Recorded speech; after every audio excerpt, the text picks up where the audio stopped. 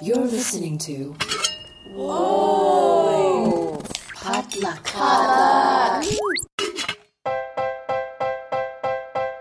And what is poppin', everybody? It is Thursday, March the 17th, 2022. It is episode 96 of the Good Pop Culture Club. My name is Marvin Yuet, and joining me, as always, to talk about all the good pop that gets through our days, we have self-proclaimed professional Asian American Jess Ju. I'm back, baby! Back from the dead! The Rona took me out for a week, but couldn't keep me down. I'm glad you're feeling all right. Are you all recovered now? I mean, yeah, it was never that bad. Like, I've had flus worse, but it's just so embarrassing to be like, I mean, I had to text you guys and be like, hey, guys, sorry, but I got corona. I got COVID. Yeah, you gave us the courtesy of calling us. And this reminded me of that show that used to be called Lovesick. Not Lovesick. What was it called? The one with the where the guy had the clap and he had to... I don't remember this show. I feel like I would have. Oh, it's such a great show. It's actually a very sweet show. Sitcom. Hold on. I'm going to put... Hold on. I need to look it up. Because Han's Google history now will have the clap TV show. No, it used to be called... You know why it's called The Clap, right? Because they used to treat all the pus coming out of your genitals by like taking two boards and going clap, clap, clap, clap, clapping it out. Okay, it was called Scrotal Recall. Oh no! That's a fantastic name. But then they renamed it that? They renamed it Lovesick because honestly, it is actually a very sweet TV show. So basically, he cuts the clap, and then they tell him, "Well, you need to call everyone." Basically, everyone in the past whatever years, and he's like, "What?" And so he makes a list, and he makes it alphabetical, but the way the show goes, it goes back and forth through time. Meeting all of his past either girlfriends or one night stands or whoever he slept with. And through that back and forth narrative, you kind of figure out who he's actually destined to be with. And so it's actually very sweet. And it has some of my favorite actors in it. So I think it's a darling thing. But anyway. So yes, this is exactly what happened to Jess. This is exactly what happened. Yes. Did you know that when you test positive for COVID-19 in the county of Los Angeles, number one, those bitches will not stop calling you. That makes sense. You get sent to. I was like, yes, I'm isolating. I'm not. I'm a dumb person, but I'm not a terrible person. Okay, I'm not going out. I've called people.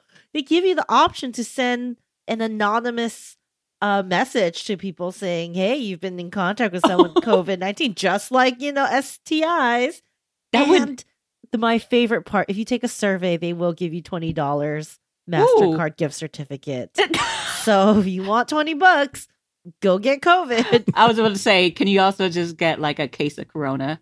But that would be a good tie-in. Don't know how the county would feel about giving away alcohol, but crazier things have happened. Yeah, but Han and I did isolate ourselves last week. We both tested negative on our PCR test. Very happy you guys have stronger immune systems than me. We were thinking it was dim sum. It was the Chinese mustard or something in there that like made us resistant. Yeah, we were at dim sum for quite a while too. So we were like, I was like, man, we probably got it. I totally double dipped. I'm sorry. I figured you double dipped, and then also I was like, you gave me a mask to wear. I didn't wear that mask, but you held it in your hands. I literally I was feeling okay, and then as soon as I got back home, I started getting all these text messages from my friends who I was hanging out with this week, and they're like, guys, I'm sick. Guys, I've been coughing. I was like, oh, fuck. Because we thought you just had like a cold / hangover. I thought I was just hungover. Yeah. Or just, tired from all the traveling and not sleeping all weekend. And no, it was COVID. Well, Han and I, our vaccines held strong. There was no breakthrough infection. So. Thank you, Moderna. Yeah. Thank you, Dolly Parton. I mean, I had Moderna too, but I was dumb. this weekend. Well, you also probably got exposed a lot longer. Yes, everyone that was in that club with me. Yep. We all got it. But you know what? It was worth it. I'd do it again. Because you survived. Because I survived, and I did. I'm a bad daughter. I gave my parents COVID. Oh, how are they doing? They're fine. They're kind of pissed at me, understandably. But I was really trying to spin. I was like, "Hey guys, it's great. Like now when you travel, you don't have to like bother with the PC test to come back to the States. Like, oh, like you got this straight, so now you're good for like 3 months, and now you can like plan without worry for the next 3 months. Well, we did miss you for our Drive My Car discussion because It's fine. I am curious to know what you might have thought about it, but at the same time, maybe you wouldn't have appreciated it. I probably would have been yelling for the entire podcast, going, "It was so slow. Why? I didn't like it." I don't know. Did you know that it's Stealth, a movie about theater? I lived that. I don't know if I need to revisit that again, Marvin. But not in the same way. It's a very specific type of theater. I'll check it out one day. Like, let me. You can just listen to our podcast. Okay, okay. Speaking of that, we're here this week to talk about the new Disney Pixar feature film, Turning Red, which came out last week on Disney Plus. And man, there has been a ton of discourse on this movie, mostly good, but some bad. And we're going to talk all about that after the break. But before we get to that, let's find out what pop culture is speaking us through this week. Jess, since you're back with us, let's start with you. What's popping? So basically, what got me through my quarantine was uploaded episodes of QI on YouTube. So QI is a long-running British panel show. That's exactly what it sounds like. It's a panel show, so they literally just get like 4 or 5 people and they talk about things. And QI just is very nerdy. They go literally, each season is a letter of the alphabet. So I think they're on like letter S or S right now. So every episode, the topic is something with the letter S. And literally, you just kind of learn some things. You get some funny jokes from some great British personalities. It's hosted by Sandy Tosvig, who was previously the host or co-host of Great British Bake Off. So that's like a nice little the short one connect there. Yeah, and before that was hosted by Stephen Fry. Oh, And I love him too. It's just so delightful. I really feel like this because I like went through all my podcast episodes, and I am very picky about my podcast. Like I hate like the personality and the knowledge has to be very good, or else I can't stand it. And I think that there's like too many people have podcasts. Like, as someone who's speaking on a podcast, I understand the irony of this, but yeah, British people, so fun, so witty. It's still a TV show, so you have to have some semblance of talent. You can't just like talk in a microphone, and you learn so many random things. And it's just like, man, how come we don't have this shit anymore? I feel like we used to have a version of this. This was like the VH1 like Talking Heads. I love the 70s, 90s. That got me through college for sure. That got me through like that's how I learned about all this pop culture. That like, the young kids don't know about anymore because they don't have these shows anymore. And I'm just like, some of my favorite personalities, like I met through this show. And I feel like that's really gone to like the NPR podcast world, but we don't get the volume on the NPR podcast world as we did in like the VH1, like churn machine, the meat machine. I mean, I feel like these days, instead of having pop culture experts, quote unquote experts like us, talk about pop culture, now you have like young Gen Zers watching classic things for the first time on YouTube, which is kind of fun too, but it's not the same, right? I mean, so much easier, but I'm also like, we can't just have charming, smart people. The twist is they have to be very smart, and because there are some, it's at the end of the day a game, and they kind of have to know things, and they have to be witty and like bounce off each other. And I feel like American media, some of it's so controlled, right? Like I could not imagine like a celebrity going on and like given free reign to do crazy shit. Like Jimmy Carr, one of my favorite, he hosts the Great Quiz Show or the Great End of the Year like show. Very distinctive laugh. At one point, he just like takes out his phone, and is like, "I'm gonna order French fries."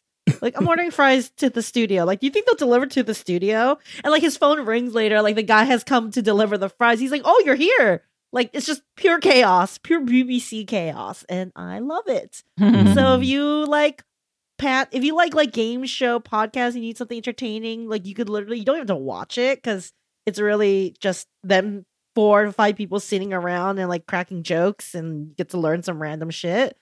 It's great. Would recommend. Very easy watching, putting on the background while you do some chores, while you do the mindless work, like accounting, anything like that, it's great. Would recommend. And whoever I forgot the uploader name, but bless you for uploading high quality videos. It's not the official BBC channel. It's like some random YouTuber who has like uploaded dozens of episodes. Like, bless you. So Bless watch it you. now before they get taken down by BBC. Yes. Yes. All right. All right, Han, what's popping with you?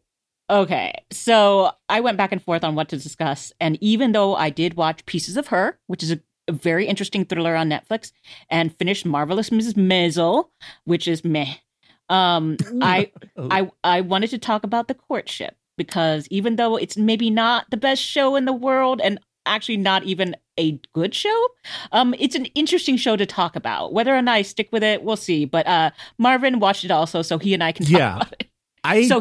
People who listen to the show know that I don't usually watch dating shows. It's not really my thing.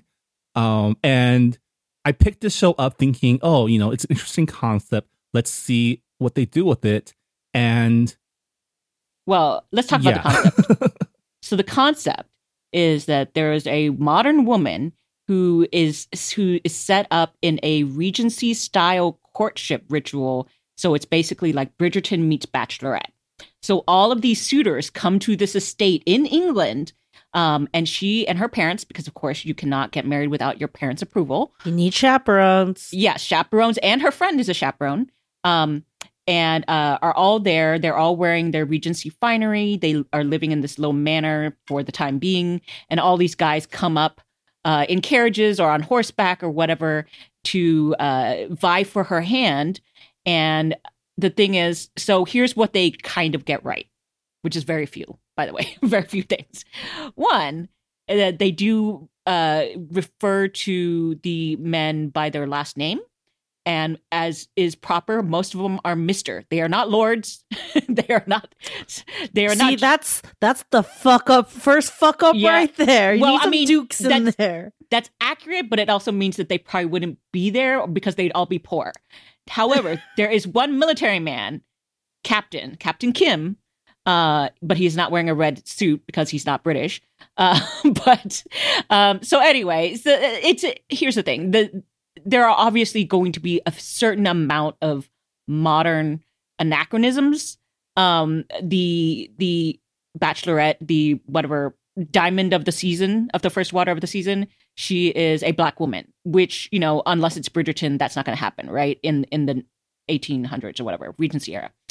So obviously, that means that the pool of suitors are also similarly diverse. And so that's about as far as I was willing to give them as far as breaking the rules. But the rest of it is just so fast and loose. I mean, like, here's my other thing. I really wanted them to at least be very strict on the propriety. Like, you do not touch hands.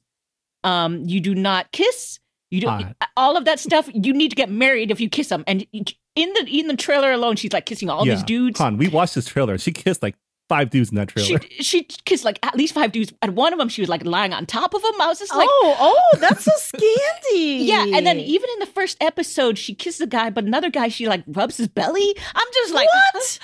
So you have to do it in like sneaky or clandestine. That's what makes it hot. Right. So that's what upset me is like the rest of it should have been really like strictly, because I think that would have been the fun of seeing them get really hot and bothered by not being able to, like, when we talk about how hot that Emma dance was with Mr. Knightley. Yes, the dancing is so hot. Because they like barely, that's the only time you can touch. Yeah, like their hands touch and you're just like, oh, it's smoldering, right? But they're so horny for each other, right? I do have to say that's where Bridgerton season 2 does better than season 1. Because season 1, I was laughable. Can you talk about that right now? Are you not embargoed? I can't really talk about it as far as a review, but if you even know the story, Anthony has the best story. That's the best book. Oh, they do. They change quite a bit, but we'll talk about that when we get. Okay, well, we can talk about that when we get. We need to do a whole. We're going to do a Bridgerton season rewrap, because this is an Asian feelings. I'm gonna have so many feelings. This is again. I would like to reiterate. Just we'll delve into this later. Julia Quinn's a terrible writer. Yes, she is, and so that's why I feel like this season really improves upon her. But because it is also very Asian season. I think it's an interesting thing what they do. Anyway, so Yeah. what Marvin? Also, you can help trash this show. I mean, it's not to trash. I feel like I'm the same with Yuhan. Like the concept was just so interesting, because I think because of my interactions with you two these past 2 years, I've been let's say forcibly immersed into things like Bridgerton, things like Austen-like portrayals, and so the concept, like I think what it is much like the Book of Boba Fett. What I wanted to see and what I got are two entirely different things. Because I think what I wanted to see was Too Hot to Handle meets like Regency setting, right? Yes. 100. Yeah, they should have just done Too Hot to Handle, but with Regency rules, different costumes, Yeah. and then instead of that weird like Alexa that tells you the rules, you have like a butler. Yeah, Yeah. there's a butler here. So there's a butler here. The other thing that I think we both agree on is that the farewell process is actually kind of hilarious. Yeah. So what we actually got is the Bachelorette with a Regency skin, but all the guys are just like all the interactions are just as like messy. Like I think it was what I was afraid would happen, and I mean just talking about the cast itself, like you would think, okay, they're doing Regency, they're gonna get a bunch of like gentlemen, they're gonna be on their best behavior, they're gonna try to like at least like play the roles, but instead I'm pretty sure if this was F-Boy Island, 2/3 of these suitors would be F-boys. Yeah, I kind of agree. I really, again, besides the actual show not giving us the real like sort of feel of Regency, I really wanted the characters to embrace that. So we got characters. They're all Wickams. Every single one of them is a Wickham. but none of them like, or at least very few of them researched the period. Like one guy was like, "Oh shoot, I have to dance." Like I was just like, "You learned that day one, and how to bow and how to address people and all this other stuff." I was like, and so I was kind of upset with that. And then, but here's the so I guess we could talk about the farewell because it's so funny. The farewell, like so, the whole elimination process is just. I was just like laughing in disbelief on how. So how it's set up, is. how the actual the elimination is set up is she writes down 6 names, 3 guys who she was probably going to say goodbye to, and 3 guys she wants to give a warning to, like you got to step up your game, right? But she doesn't do it straightforwardly. She does a final dance with each of them. And it's so poorly done because while they're dancing, they're talking, right? Which is what you're supposed to do in these Regency movies, right? Because that's where you flirt. And they're so out of breath when they do it. It's like, so what I need from you. It's so poorly thought out. But they're not even moving that fast. Okay, so that's bad enough as it is. And then when she actually says goodbye to them, she's like, your carriage awaits. Your carriage awaits. Okay, so what I'm hearing is it actually would have been better if they just mashed up Fuckboy Island and Too Hot to Handle. Yeah, with Regency, like with trapping. Regency dressing. And you know what? There needs to be consequences for not following the rules. Yeah. Like you can't attend this ball if you like are acting you're being improprietary or whatever. Yeah, you get written up by a lady whistle down. Your name is and on the you're shit like, list. oh, you're banished, and then you can't go to this ball or whatever the thing. You can't go to this ball. You can't go on this date. Like you don't get time with her. They obviously should have consulted us. I mean, I think what happened was whoever produced this show saw Bridgerton and saw like, and took all the wrong lessons. From it. Everyone fucks, so let's just do. No, it's only hot that they fuck because they can't fuck. Like, yeah, I don't understand why that's so complicated to understand. Exactly. I think if I were to do this show, I would make it like Too Hot to Handle, where we have like it would be an actual social season where you have a group of guys and a group of girls going to like social events together and like. Marvin, I mean this in a good way. You give like humble rector energy. Like not Collins energy, but more like, like you're the one the Jewel wants to marry, but like she can't. But she like would she likes your you know what I mean, huh? Yeah. I mean, the other thing, I guess, like when you were talking about F-Boys, it's like so far after only 1 episode, obviously I need to watch more. They're all influencers. I don't like anyone. Like, well, that's kind of a given at this point that people are influencers because like after watching Love is Blind Japan, I did go ahead and see like who's on Instagram, and you can tell who the influencers are. I mean, I get it. Obviously, influencers are the Mhm. climbers of the modern age. So, Mhm. of course, they would be here. And that's how you can, cast these days. Instead of calling out, you can actually go search them out of yourself. But yeah, I honestly, these aren't even really good influencers. I feel like you should have mixed in, like, I know the doctor went home the first episode. Sorry, spoiler. But he was kind of like, When you know how I like a pun, his or not, his puns are good, or at least his cheesy dad jokes are no good. They were like bad.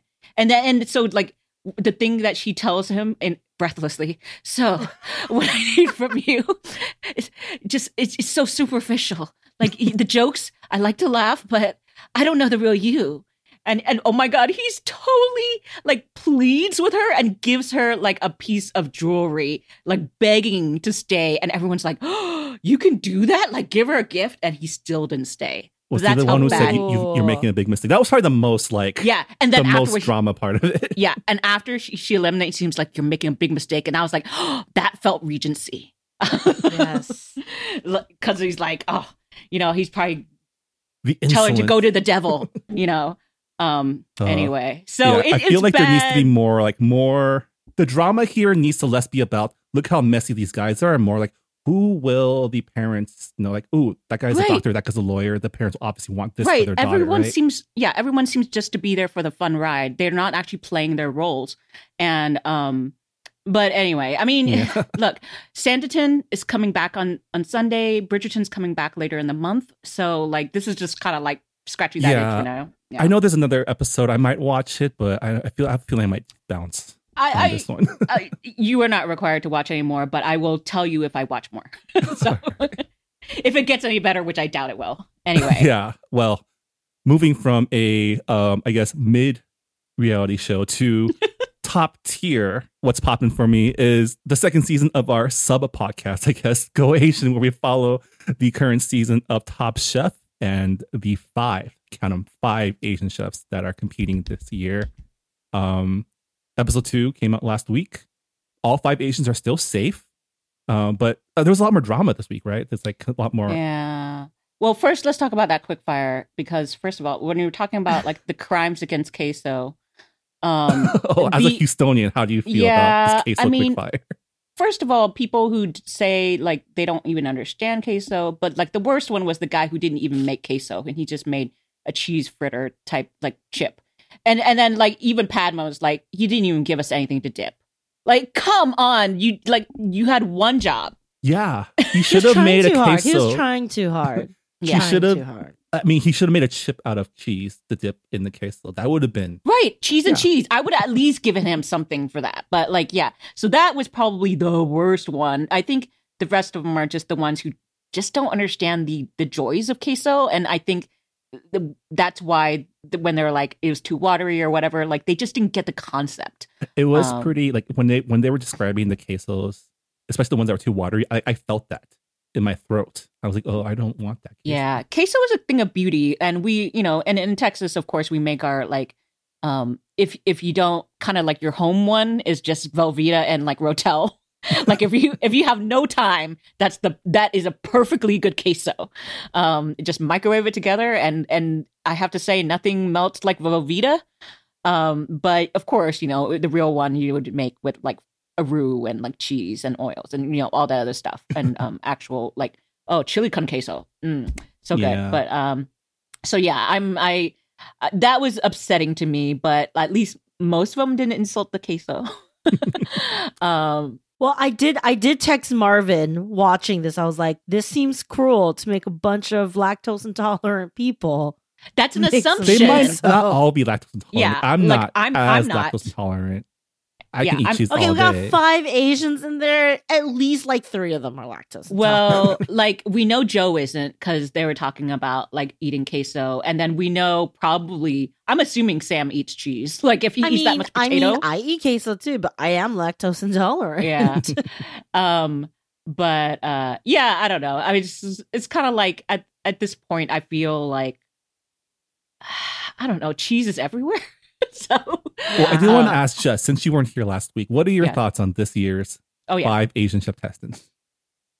Oh, I like how diverse this Mhm. year is. Not just with not just with the Asians, but we got some more like Latinx chefs in there. You know, we got our token white dudes. The Noma guy really annoys me, but I'm Yeah. actually very entertained with the dude who has COVID and Yes. can't taste yet. I Yes, was like, yes. how are you gonna do this? Okay, I'm like, I want I'm actually very entertained by him. He's I our want local more. chef. He's from LA. Yes. My favorite right now is Sam, that kooky Yes. kid. He's That so guy's sweet. pure chaos. That man. He's pure chaos. I know. I've met a few Sams in my life. I have a few Sams in my life, and I feel like just a wild energy. I love it. Like wild, wholesome energy, chaotic good energy. I know. I like Robert. He's from Downey. You know, that's close. Sam's from Gardena. That's close. A lot of these chefs are like from SoCal, even though they're like based somewhere else now. I was like, okay, this is fun. I'm enjoying it so far. There hasn't been any terrible people yet, or they're just like getting quickly eliminated, which I appreciate. I do enjoy Buddha, the Australian chef. Yes. Yes, Although- I also know a lot of Buddhas in my life. Although I was kind of just cackling when he was saying, "Oh, I'm inspired by the Buddha. He's a happy guy who loves to eat." I'm like, I don't think you know what Buddha is. Yeah, I was like, that's not the number one thing that people talk about when it comes to Buddha. But is it not the most like third culture kid thing to have some kind of Yes. weird English nickname and you're like, that's just gonna be my legal English name? That's fine. That's yeah, fine. I was slightly disappointed that wasn't his actual name. I guess that's fine. But But yeah, so the elimination challenge was, I guess, since it's Texas, you have to have a challenge on a high school football field that looks like pro sports can be played there.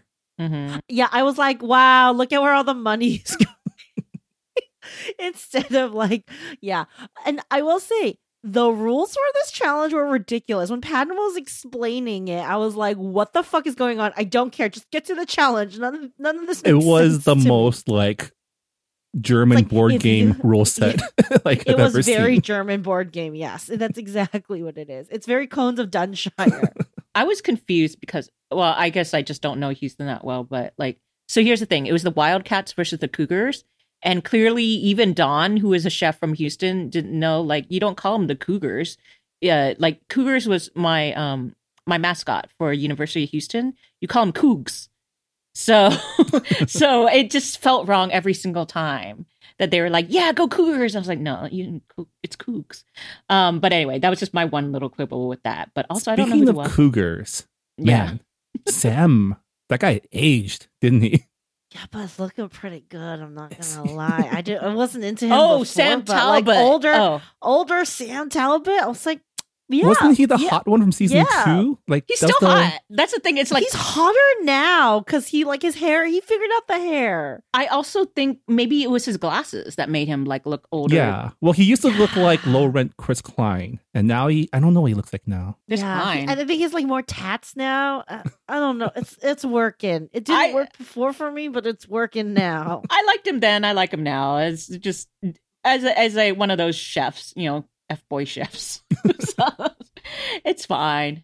At first, I thought you meant like Sam Kang. Oh no, And so I was just like, how did he age in one episode? Sam Anyway. King did single handedly tank his team though. Did he? Yeah, I mean, so this was like a head to head challenge.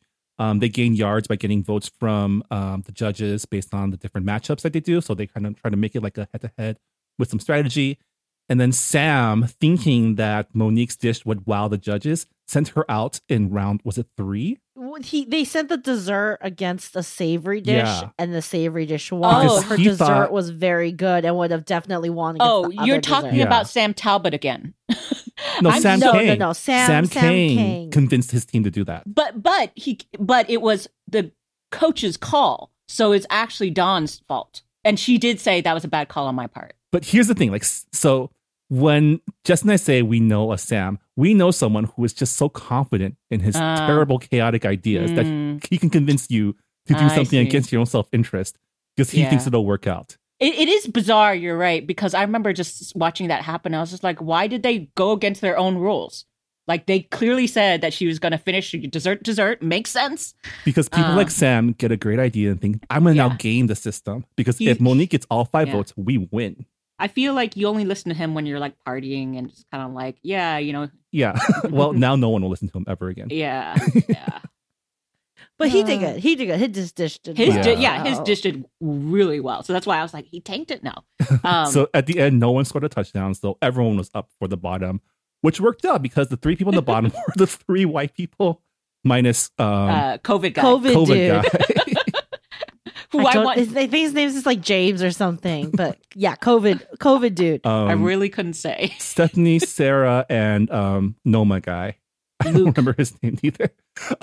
Which I had to apologize to Sarah because last week I identified Meat and Potatoes Girl as Sarah. She's actually Stephanie. So I Yeah, she's apologize Stephanie. to Sarah for mislabeling her. I will Although- say when Stephanie started talking about how she was gonna make.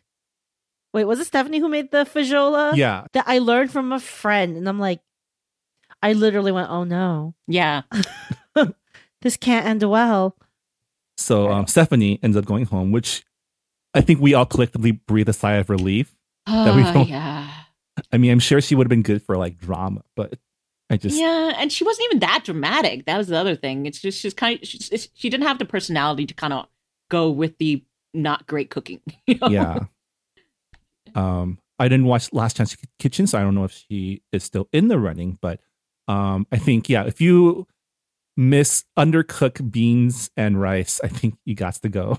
Agreed. Yeah. All right, well, 2 episodes down, all 5 Asians still in the game. So we'll be back next week to check in again on Go Asian, the Good Pop Top Chef podcast within the podcast. But yeah, that's what's popping for this week. When we come back, we're turning red.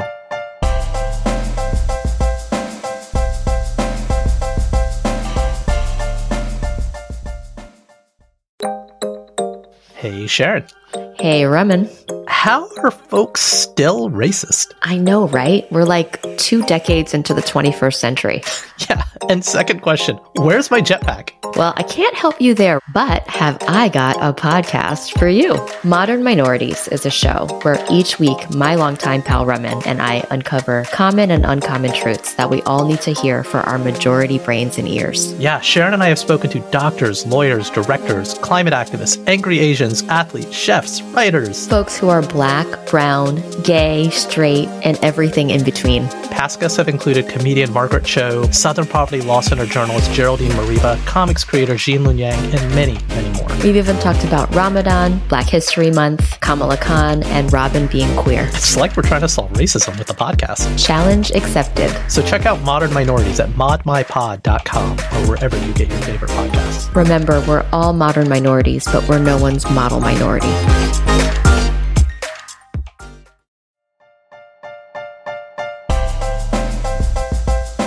And welcome back to the Good Pop Culture Club. This week we're talking all about the new Disney Pixar feature film Turning Red, directed by Domee Shi, who previously directed the very emotionally charged story of a Bao who gets eaten by his mother, which led her to make her feature debut for Pixar. Turning Red is a story about Meilin Lee, a 13-year-old Chinese-Canadian girl living in Toronto who lives and works in the temple with her mother and obsesses over boy bands with her group of best friends. Meilin Lee is played by Rosalind Chang, and Sandra Oh plays her very overbearing mother. You're kind of bearing the lead here, Marvin, which is that she turns into a red panda, which is a generational thing that passed down on the women. I was which building is also up to. a I was metaphor saying. for your period and puberty. I was gonna say one day her body goes through some changes, and she finds herself forever changed as a person. Yeah, because she's a red panda sometimes. When she gets too emotional, she turns into a red panda. What did everyone think of Turning Red? Okay, like disclaimer, I am the exact center of this fucking Venn diagram of who this movie was made for. I too am an Asian American, broadly we're talking North American here, very similar experiences. Asian American millennial woman who is and was obsessed with boy bands. My poison was Backstreet Boys and then Big Bang. Apparently she based Four Town off of Big Bang. So really respect that. Also, an Asian American woman who has a lot of feelings and who had a very rough puberty, I would say, with a lot of changes in my body. I also hit puberty very early. And I was very tall and big. Like I am 5, you know me, I'm 5'4", 5'5". I'm 5'5" on a good day. You know, throw in a Skechers sneaker and I'm like 5'6", 5'7". In like the 4th and 5th grade, always in the back of the line. Boys don't hit puberty till like freshman year of high school. I was twice their size. My boobs came in early. I was always loud, and then very unfortunately, I hit puberty the same time my mother started menopause. So it was a very tense number of years when I was in high school. But I will say my mother is not as intense as the mom in this one. I've joked about this before with you guys. We are all in the arts, media, and culture sector, which means we are already a disappointment to our parents. Yeah.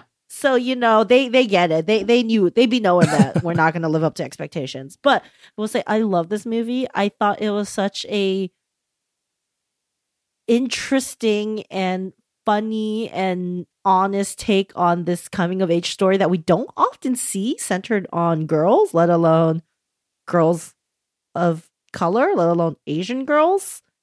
And a very specific feeling and intensity of emotion you experience at that age when you're a young girl, and the way the rest of the world wants to laugh at you for it or won't take you seriously. But this movie takes everything very seriously. And they never mock May for wanting to go to this the ultimate thing is she wants to go to this concert, this boy band concert with her friends. And they never mock May for that being her ultimate goal. Because when you are 13, that is the biggest deal in the world, going to see your favorite band with your friends and becoming, in her words, women. I have a friend who got into a huge fight because her parents would not let her go see HOT back in like the late 90s. See, again, my parents are very chill. They drove me to the concerts. They let me go to the concerts. But, you know, like I think especially if you grew up in an Asian household, there is I think most of us face an expectation, not even Asian, but like any household in the patriarchal society, which includes this country.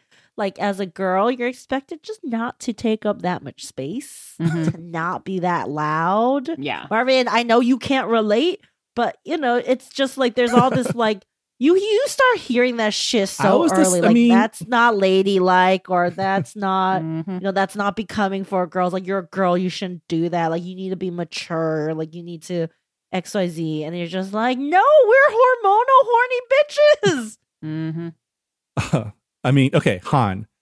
Obviously, this we forgot to mention Turning Red is also a period piece. It takes place in 2000. Was it 2003? 2002. She's okay. 13 in 2002, which means she was born in 1989. Yeah. So that's the year that I graduated high school. So I'm a little bit older than May and the crew in this series. But Han, you are literally a generation above it. I'm wondering, because it's not your specific experience, did you feel exhausted by this movie?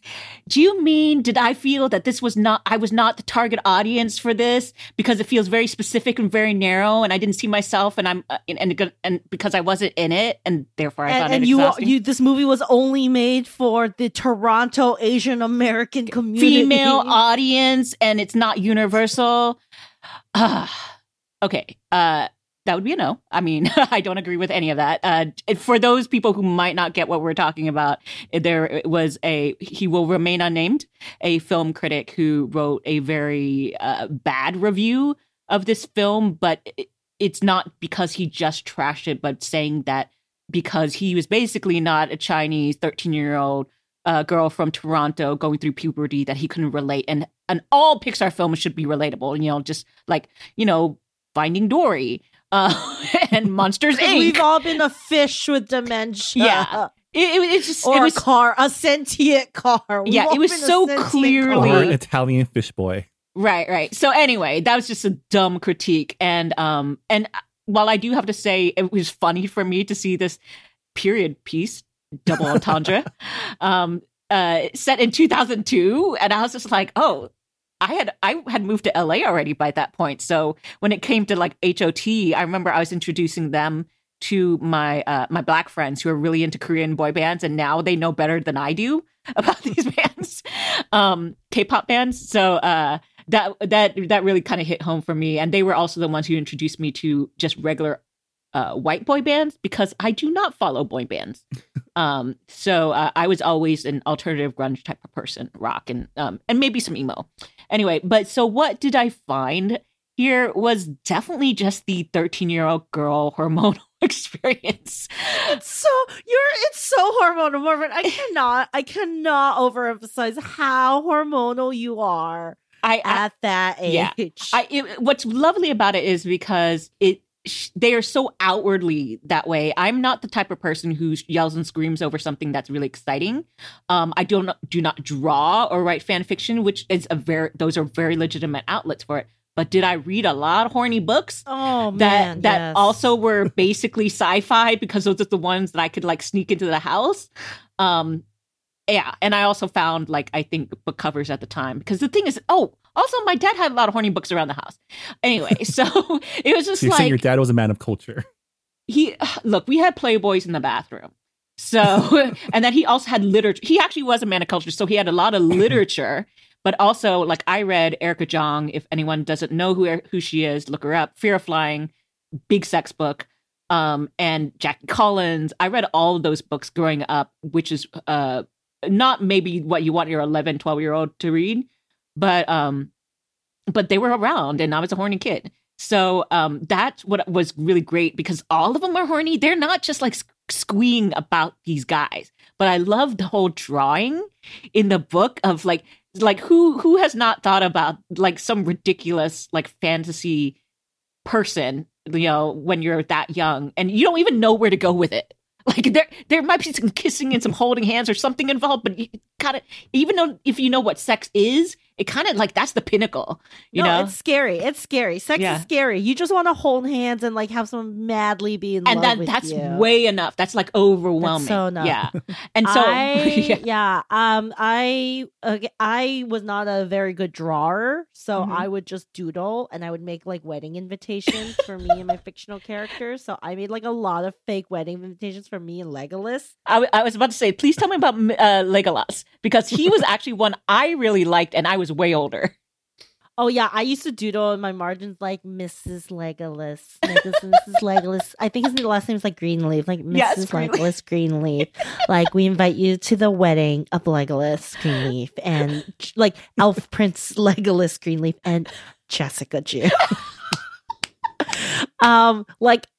It's so accurate, and I think the way they, the friendship of the Frencher group was really nice to see, and just the difference of friendship. It's a very ethnically mixed friend group, which is seems very accurate to my experience and probably Toronto of the time. I don't know, Marvin, you're our Canadian expert. I moved away from Toronto when I was 1 year old, so but you're Canadian. Then I'm gonna say yes, it's very accurate. I did love that. I'm assuming that Hanyu most related to Priya, who was played by Maitreyi Ramakrishnan from Our Never friend. Have Ever, because she is definitely the one reading those horny books, right? She was definitely reading whatever. And she's Twilight. so goth. She's so goth. I was also slightly goth growing up, and definitely, of that sort of nature. Being Gen X, that I definitely related to her a lot more.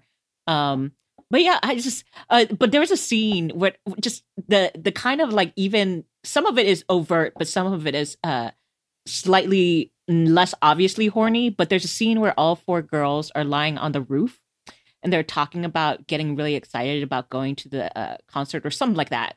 And what's the name of the Korean one? Abby. She is the agent of chaos. She's the best. I feel like we all know an Abby, because Abby is that girl you meet in college where just bad decisions all night. Yeah, so Abby I absolutely love, because first of all, she has this belly, which is adorable. But then also she gets so excited, I think she has to smooth her hands down her thighs, and she almost arches her back, and I'm just holy crap, girl. But I was any still shot with Abby in it is fucking hilarious. Yes! There's the scene where they're chugging soda in the party, and she doesn't even have a soda. She's just going ah. She's great. The Han is strong with Abby. Yeah, she's a sensualist, I think. She's the one who asked for the hug for with the red panda. So I was just I so feel that too. Just I just want to feel things. So I really enjoyed that. Yeah, it's just like, they're all just like fully kind of realized kids, but they're still like very like specific to like being a preteen girl again, which we don't really center. Like, how many coming of age stories have you watched about boys and how they find girls so scary and oh my god? But like, no, this is like the girls are fucking weird, just as weird. We're probably weirder. And there's all the like when she's that red panda and she's like running home because she's so scared, but then she stops because she sees Devin. She goes, "Ow!" Yeah. And then like keeps running. I was like, yeah, like boys, they will. As soon as you realize boys exist, it fucks you up for a little bit. You gotta be real careful. You don't let a boy fuck up your life. Yeah, I also do like the period. It is a period movie. Because even though they joke about it, like, oh, did you get the red peony? And that it turns out she didn't literally get her period, but she's just a red panda. No, this is a period film about periods and menstruation. Should we talk about, because surprisingly, this small scene in the movie has become like a linchpin for like the backlash, quote unquote backlash for this movie, of people saying, oh, don't let your boys watch this movie. They'll ask about periods. They should. That's the thing. Everyone should demystify periods for men. So you don't get an ask, am I the asshole thing where a guy got mad at a woman because he thought periods came out of her butt? I thought you were going to talk about the am I the asshole where the guy literally threw his wife's tampons away. I mean, all the or the one where the guy gets upset because his girlfriend like bled on the sheets, and now he's like, I had to buy new sheets. Like, bro, just wash them. Yeah, no, there's a lot of them, Marvin, and that's why we need movies like this. Yeah, and so like that's why one of the ultimate scenes in this TV series Starstruck is when the main woman Jessie says, oh, I have my period. And then the guy, Tom, is just like, I'm an adult. So he's like, I'm down for period sex. And she was like, that's so hot. Like, can you say this? That is a man written by a woman, 100%. Yeah. And so I was just like, we need more of these. Because when I think about even more recently, what are the few period things we've seen for teen girls? I think Babysitter's Club and maybe Pen 15. Like, is that it? I feel like there should be more, and maybe they're very barely, discussed. But yeah, it's kind of ridiculous that like this is a huge portion of a girl's and a woman's life for a big, which means about half the population experience. Yeah, and also for a good chunk of their life. It's because like you only have a little bit of innocence for like this short period of time in your life. Because I remember, at 11 thinking, oh man, my life is never going to be the same.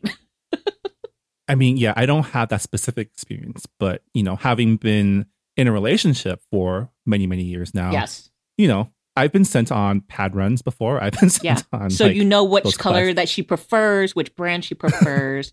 And yeah, it was wild to see people being upset about the fact that like pads were physically in this movie. Oh my God.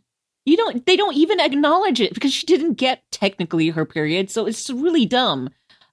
Also, even if she did, they should include it. It's kind of ridiculous. Like, yes, boys should watch it. 13's pretty late. Yeah. Like today's now, like with all the like. How old were you, Jess? I was somewhere before 6th grade. Okay. I was 11. That was probably like 11 or 12. Yeah, I was 11. Oh yeah, like 11, I think. Yeah, like most people I know, like, yeah. So remember, hit puberty early, growth spurt, every boobies. It was a rough time, man. I mean, you can see how well my growth spurt worked.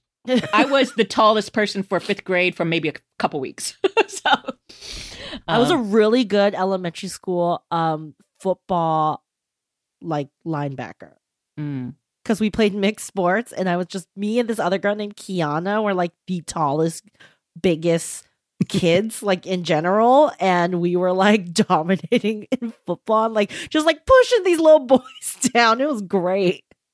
Yeah, I mean, I can't relate to the period stuff, but I can relate to being, because I was always the tallest person in my class from 1st grade all the way to maybe like 10th grade, like sophomore year of high school. You're still tall though. Yeah. I don't know what it's like to be short. I'm sorry, guys. I just can't relate to short people problems. I can't relate to like tall people problems, because also like I don't know how many times people make short jokes around me, and I'm like, do you think that's funny? Like, I have no problem with me being short. So I feel I walk like in the shit all the time. I'm Yeah. like, the world was not built for people 6 feet tall, apparently. well, I know planes aren't. But so what? Very mid-sized and happy about it. just right in the middle there. But what I thought was funny was like a few people who I've been chatting with, like some of my friends in journalism, they're like, once I found out this was a puberty story, I was like, how did you not know it was a puberty story? Because It's called Turning Red. but also you don't even need to know that this is not even a new concept. Like all of these supernatural stories, Teen Wolf, all of that, those are puberty type stories. Yeah, werewolves. Yeah. So this turning into an animal on your birthday as a rite of passage or whatever it is, those are all of them are puberty stories, even if it takes place maybe later when they're older. Well, you see, Asian people are magical beings who never go through puberty. We just suddenly become adults. Yeah. I loved. Can we talk about the cultural specificity of this mhm. movie? I think this is the most fucking Chinese movie I have ever seen. It was amazing.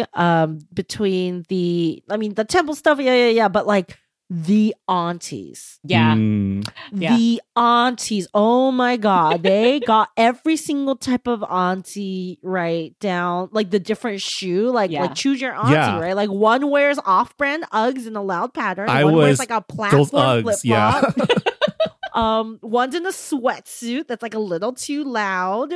One is in like there was a puffy vest auntie. We all have a puffy vest auntie. I'm just like, wow. And then like, there's I love, having the grandma come in and like her being it, the line, the lineage makes sense.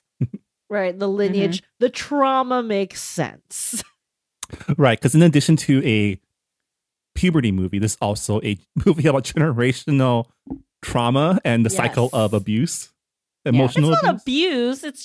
It's just the, I mean, It's the cycle of repression and bad communication. Yeah. Because I actually think that her mom is a extremely loving and involved mother. Like that's the problem. She's too involved, right? And I think, but like we see the it's a little bit different because I think a lot of friends I have and folks I know, like it's like we have the opposite problem where like you don't know how to connect with your parents because you're coming from a different place. But this is like, oh, like she's so attached to her mom. That's like the two sides. That's like the opposite sides of the spectrum, right? That's and true, her and her mom spend a lot of time together. But her mom, but it's also based on a lie.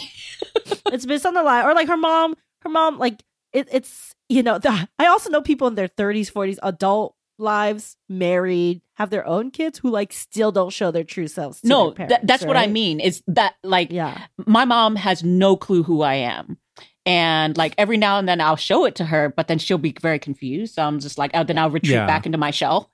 But you still feel that love, I guess. And yeah, I think, no, she does still love me unconditionally. Yes. I think we didn't talk about the fourth friend in that friend group, Miriam, who I guess is a cool friend because she wants May to be happy, but she is such like it's such it the is very one like white friend who energy, doesn't right? understand the rules of like, hey, like I can't hang out because, or like if we got, I didn't have a lot of white friends growing up, but because so we always had like the same understanding. So there are times where I would tell my friends like, hey, sorry, like, are we gonna hang out? Like if we're going out this day, like I need to stay out of the house all day. So we need a plan. We need to have like plans so I don't go home before we do like the second thing. Because once I go home, I can't go out again.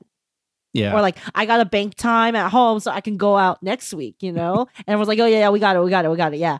Yeah. But Miriam definitely does not understand some of the rules, I think, or is like very like encouraging of like, you need to be your own person. And I'm like, Miriam, it's hard. It's hard. I do want to bring up, because I did not realize this, the bully, Tyler, is Tyler Wynn Baker. So, and then the voice actor is Tristan Alaric Chen. And if you look him up, he's so cute. He's such a cute kid. But yeah, I was like, oh, so we had some Vietnamese representation there. Because I was just like, we're the Vietnamese people in Toronto. But anyway, yeah. He had like a mix. I think he was like part South Asian. And yeah, he's a Win. He's one of my cousins. Yeah. Oh, how cute. Anyway, so they had a nice house, man. oh shoot, right? Like, and he was rich. Like, come on. So that was interesting. I thought that I was surprised by the grift storyline in the middle. Oh, that was my favorite.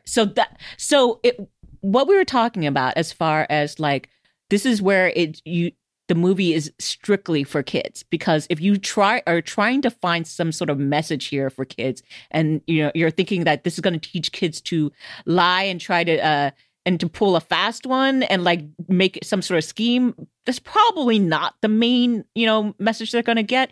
It's a fantasy. Some people are like let's be real, but I was delighted by the whole enterprise of them monetizing the red panda. Should we talk about so Han brought up in our pre-show chat that I guess another backlash against this film is people think it's teaching daughters to be rebellious. Oh my God. Which if they never seen any children's movie anywhere in the last 100 years, have they read a children-centered book in the last 100 years? Sneaking out is what everyone does in every story, because there is no story if the child obeys the parent, right? And stays around. Story. Yeah, it's either they sneak out or they have to kill the parents somehow, because we don't have parents. You don't need parents, breathing down your neck in these stories. This is like not Euphoria world, okay, where parents don't exist and they can do whatever they want. This is like, she has to make the active choice to disobey what her parents want so she can grow and learn.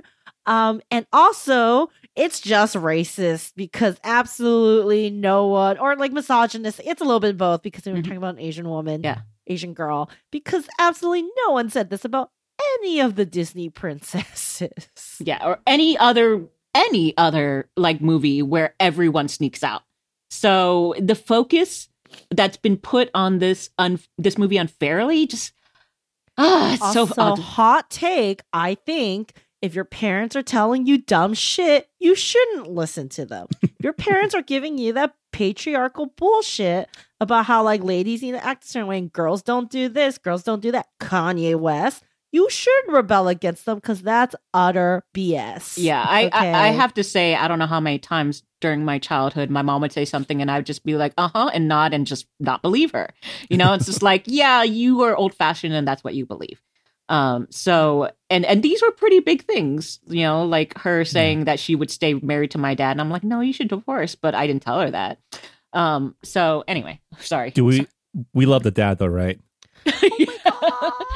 He had to be, that guy, because if the mom was that strong, he's such a sweetheart. Played by Orion Lee, which we last saw on First Cow. I love him. Yeah. I think it's also very sweet because Jin is, he's supportive in his own ways. He definitely knows who runs the house. And also, he cooks. There's absolutely nothing more Chinese than your mother-in-law not liking you at first and then begrudgingly accepting that you were useful and a part of the family. Has happened with my it's a thing. Either way. Yeah, either way. They're just not going to like your spouse. And then it's like, okay, fine. It's been like 30 years. I guess I can tolerate it. It's fine. It's like, I guess you remodeled my whole house. Okay. Like, you fixed my sink. Okay. I guess you're kind of useful. I guess I can't send you back yet. Like, by now, after 50 years. Oh, boy. Orion Lee. That was fun. All right. Speaking of the cultural specificity, this film actually looks very like Asian, right? And I know that's kind of been another source.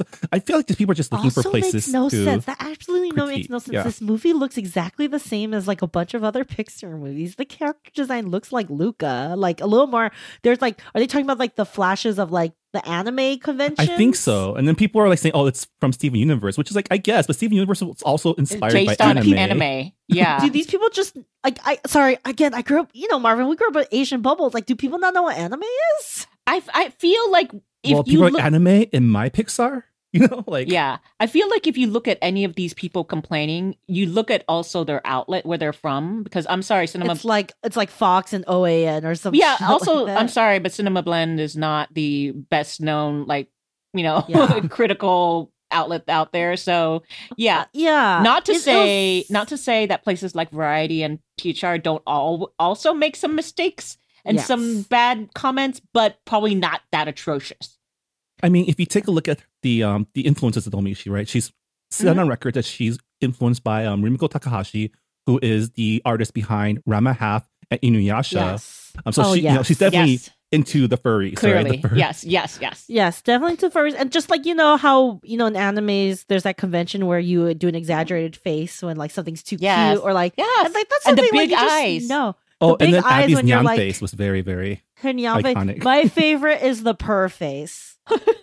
The horny face, which Yeah. is like, you know, a staple if you watch like Dragon Ball Z, Master Roshi, Yeah. like when she gets like hoo hoo hoo and then like starts drawing. Like, yeah, it's all like language we know.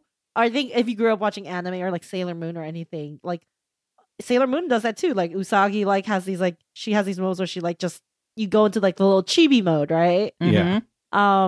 And then, you know, there's some really cute homages, like when she's leaping over the roofs and like so joyful. That's an anime homage to the girl who Left Through Time. flew- left Yeah. through time. Also, like the giant red panda, definitely a Totoro reference too, right? Like definitely inspired Yeah, by Totoro. did you guys watch the behind this making of documentary? No, where not One yet. of their cue cards was literally my neighbor Toronto.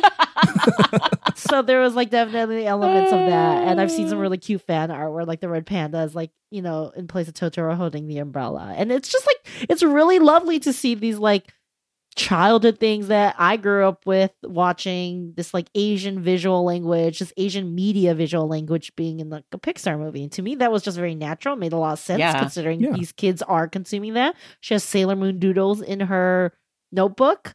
And like that's especially because if you think about that time, she would have grown up when there wasn't a as deep of a bench for I think Western animation. Like Japanese animation, Asian animation was definitely like way cooler and way more just like the amount you got, right? Because they were like constantly churning. So you would just always have like new Sailor Moon or like new Dragon Ball Z to watch versus like, oh, how many episodes are they going to make of like Rugrats, you know? Yeah, and this was back when those anime shows were all serialized too. So you're like following a story, you were like invested, Yeah. right? 100%. This is what May would have done. She and her mom would have gone to a video rental store or a VCR rental store, and her mom would have bought Kanto soaps or Yes. rented Kanto soaps or police dramas, and she would have gone to the Sailor Moon kids section and rented at the same time every week. Mm. I know this. Oh yeah, I mean, watching soaps on videotape VHS is very much a part of Yeah, you get like 3 at a time or 4 at a time, and you gotta go return them and get the next 4. Well, what we would do is like then hand them to my grandma, so she would watch them, and then my dad would pick those up and then return them. So and then Yeah. get the next set, and we kind of rotate them like through the Yeah, family yeah. that way. My parents may or may not have used the double VCR method to make their own copies of those. That's, Oh, I yeah. respect Oh, that. yes. I respect Totally that. did that. We were fancy. We had a laser disc player. Oh, What? We only There had used that to for be- karaoke. There used that too. We used the Titanic on Laserdisc, and there was a Laserdisc rental store on the corner of Garvey and like where Hong Kong Market was. I think that like spot has been empty since that shop closed down 20 years that's ago. By smart the way, because with the Laserdisc, you can record on EP and fit the entire 3-hour movie on one cassette. you don't tape. have to do the double video VHS. Yeah, Man. so good times. Good Something times. else that I totally related to was May's flute case. Because I was a flautist in high school, and I Oh, definitely were had you? a bunch of Flautist? stickers Really? on my case. I did not know That's that. cute. Well, we couldn't put stickers because it was a rental. Yeah.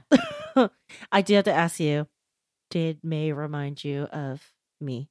Because I got multiple texts, especially in that first 5 minutes where she's like, I do what I want. I wear what I I want. will tell you the scene that I thought of you, which will not sound the most flattering. It's fine.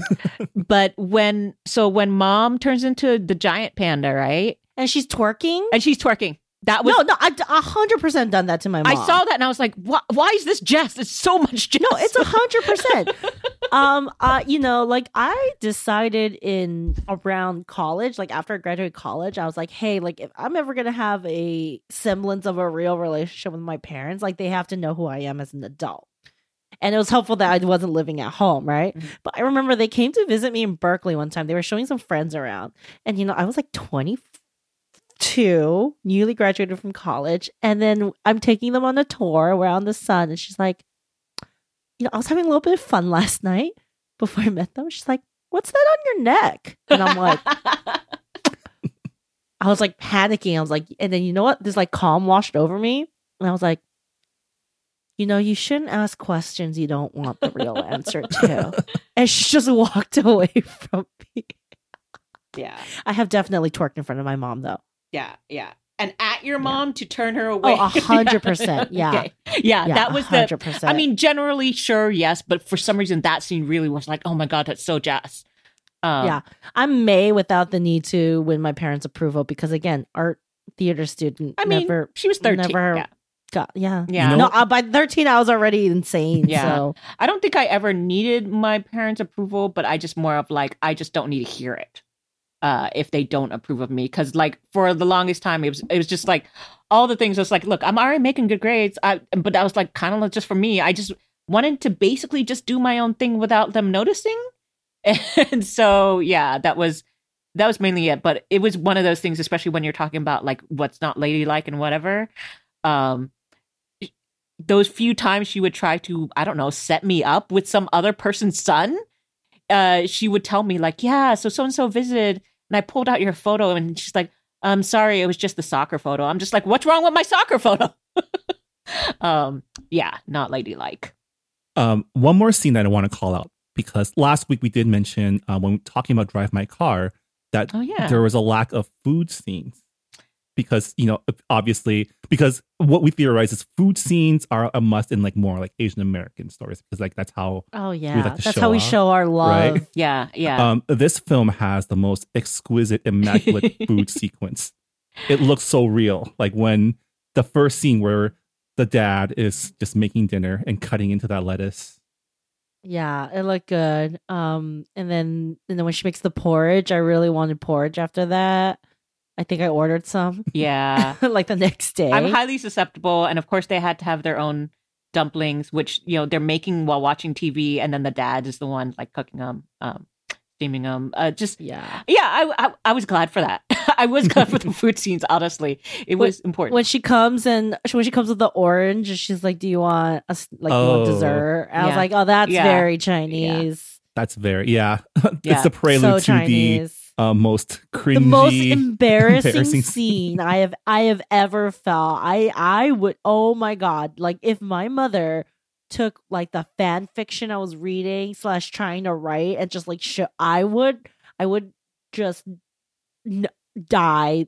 She took it way better, and I'm like, poor May, man, but also like, you gotta be smarter. You gotta learn how to hide shit better. Yeah, I was about to say, you can't just shove stuff under your bed. Like, come on. You have to have like false front things, book inside a book, just things that are just so uninteresting. I know. Because your mom's gonna clean under your bed. Your mom is nosy as fuck. Yeah. Oh yeah, totally. Yeah. I feel it's kind of within their right to be snooping around your room.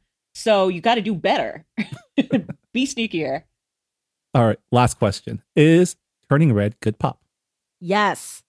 Yeah, in fact, I think I need to watch it again because I think it's so full of like details that the surface story is great, but I want to like kind of relive the things that I might have missed. And so do a run where you just watch Abby. Yeah, exactly. It's very funny. Exactly. So she's very funny.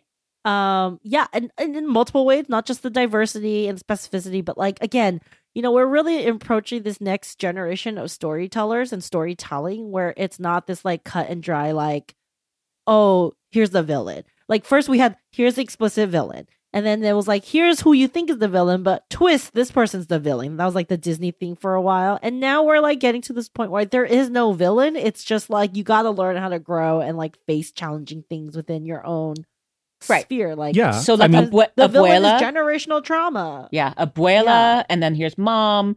Like, I totally agree. I do like this better because, there's never gonna, like, in real life, there isn't really a lot of explicit villains, but there's a lot of like shit you have to work through. Well, yeah. And specifically in these stories where it's about not only generational trauma, but also diaspora generational trauma.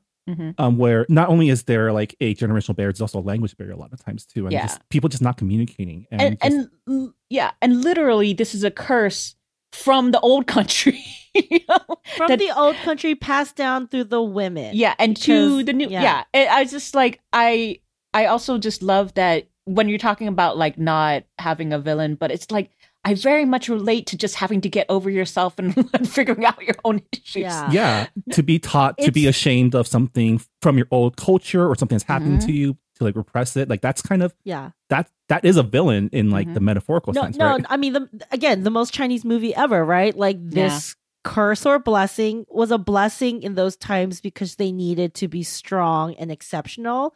And it no longer works, and now it's hurting. And if that's not the story of Chinese generational trauma, I don't know what is. And I think broadly Asian, right? Like, you don't survive a century's worth of war, famine, invasion, displacement, occupation, and like just like, you know, all this shit that like my great grandpa like was born in 1917, died in like 2007. He was like 100. I'm like, oh, homie saw a lot. Like you have to do certain things to survive, right? And then now it's just like, okay, now we're in a place where those things don't help anymore, but yet we're still holding on, and we need to like learn a part of the deal or part of the sacrifice is like coming to a country like the United States is learning a new way of being because you've brought your kids up in this, and like the old way don't work and it's hurting them, so we all got to learn a new way. Damn, Domishi, you really did that. Oh man. Whew. Turning Red is streaming now on Disney Plus, so definitely watch it if you don't it's also just a bop. Like if if none of that matters to you, the fucking boy band songs are so good. It's been stuck in my head. I do need they built a whole website for it. No, they built a whole website for it. It's so funny. Apparently Jesse has 2 kids. They're like adults. Has 2 kids. Wow. Yep. I don't know. I think that's the joke. I mean, okay, I do need to say the boy band songs are good in the fact that they so invoke boy band music of like the early 2000s, but like the mid range of those songs, right? Like Four Town would be like, I would say mid high. I think Nobody Like You and the other song, not the slow song. They released 4 songs. Nobody Like You and the other one that sounds like the Backstreet Boys Everybody is really good. The slow song's okay. I don't actually remember the song. So, but again, I'm not necessarily the initial boy band pop music person. Sometimes it takes me a few listens for me to be like, oh, I see. That's why that's catchy. I feel like they're not like, you know, back in the day, Backstreet Boys and NSYNC were top tier. And then I think Four Town would probably fall in like the middle tier, which is more like O-Town, like 98 Degrees, like that. Where are we putting 98 Degrees, Marvin? Wow, hot take. I think 98 Degrees is like, I think some of their stuff was like top tier. Like Hardest Thing really slaps. I don't remember them that much. I just know they gave us the chase. Nick was really hot. Like I will give him that. I watched that point. reality show with him too, the initial one with. And then I'm a fan of Aaron's. Oh, the Carter. Oh my god, that's like saying Howie D's your favorite Backstreet Boy. Oh my god. But it's great, and they're voiced by some very, Robert is voiced by Jordan Fisher, who I love. Oh, he's great. He's great. Robert and Robert Jr. Taeyong is Grayson Villanueva, right? From what was it? Philharmonics? Was that his band? Oh, there's some good talent behind there, but they did not. The only miss this movie has to me, and it's not exactly a miss, but like it could have been a bigger hit, is that they did not get Max Martin to write the songs. Max Martin wrote every popular boy band, every popular pop song from like 1989 to now.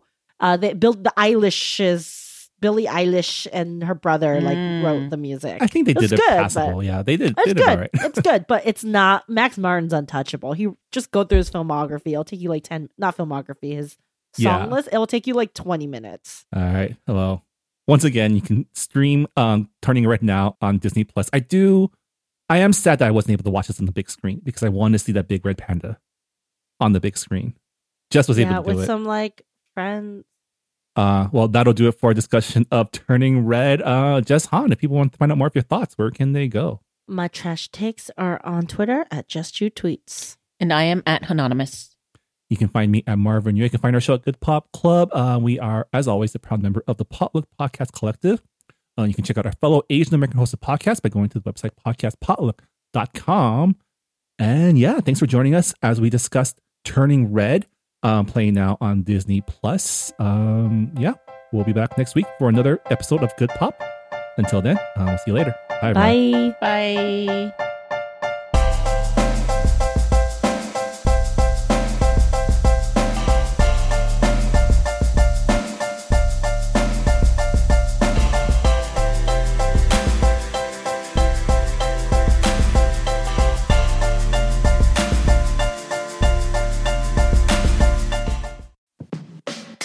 Hey, I'm Phil Yu, and you may know me from a blog called Angry Asian Man. And I'm Jeff Yang, author, journalist, and celebrity dad.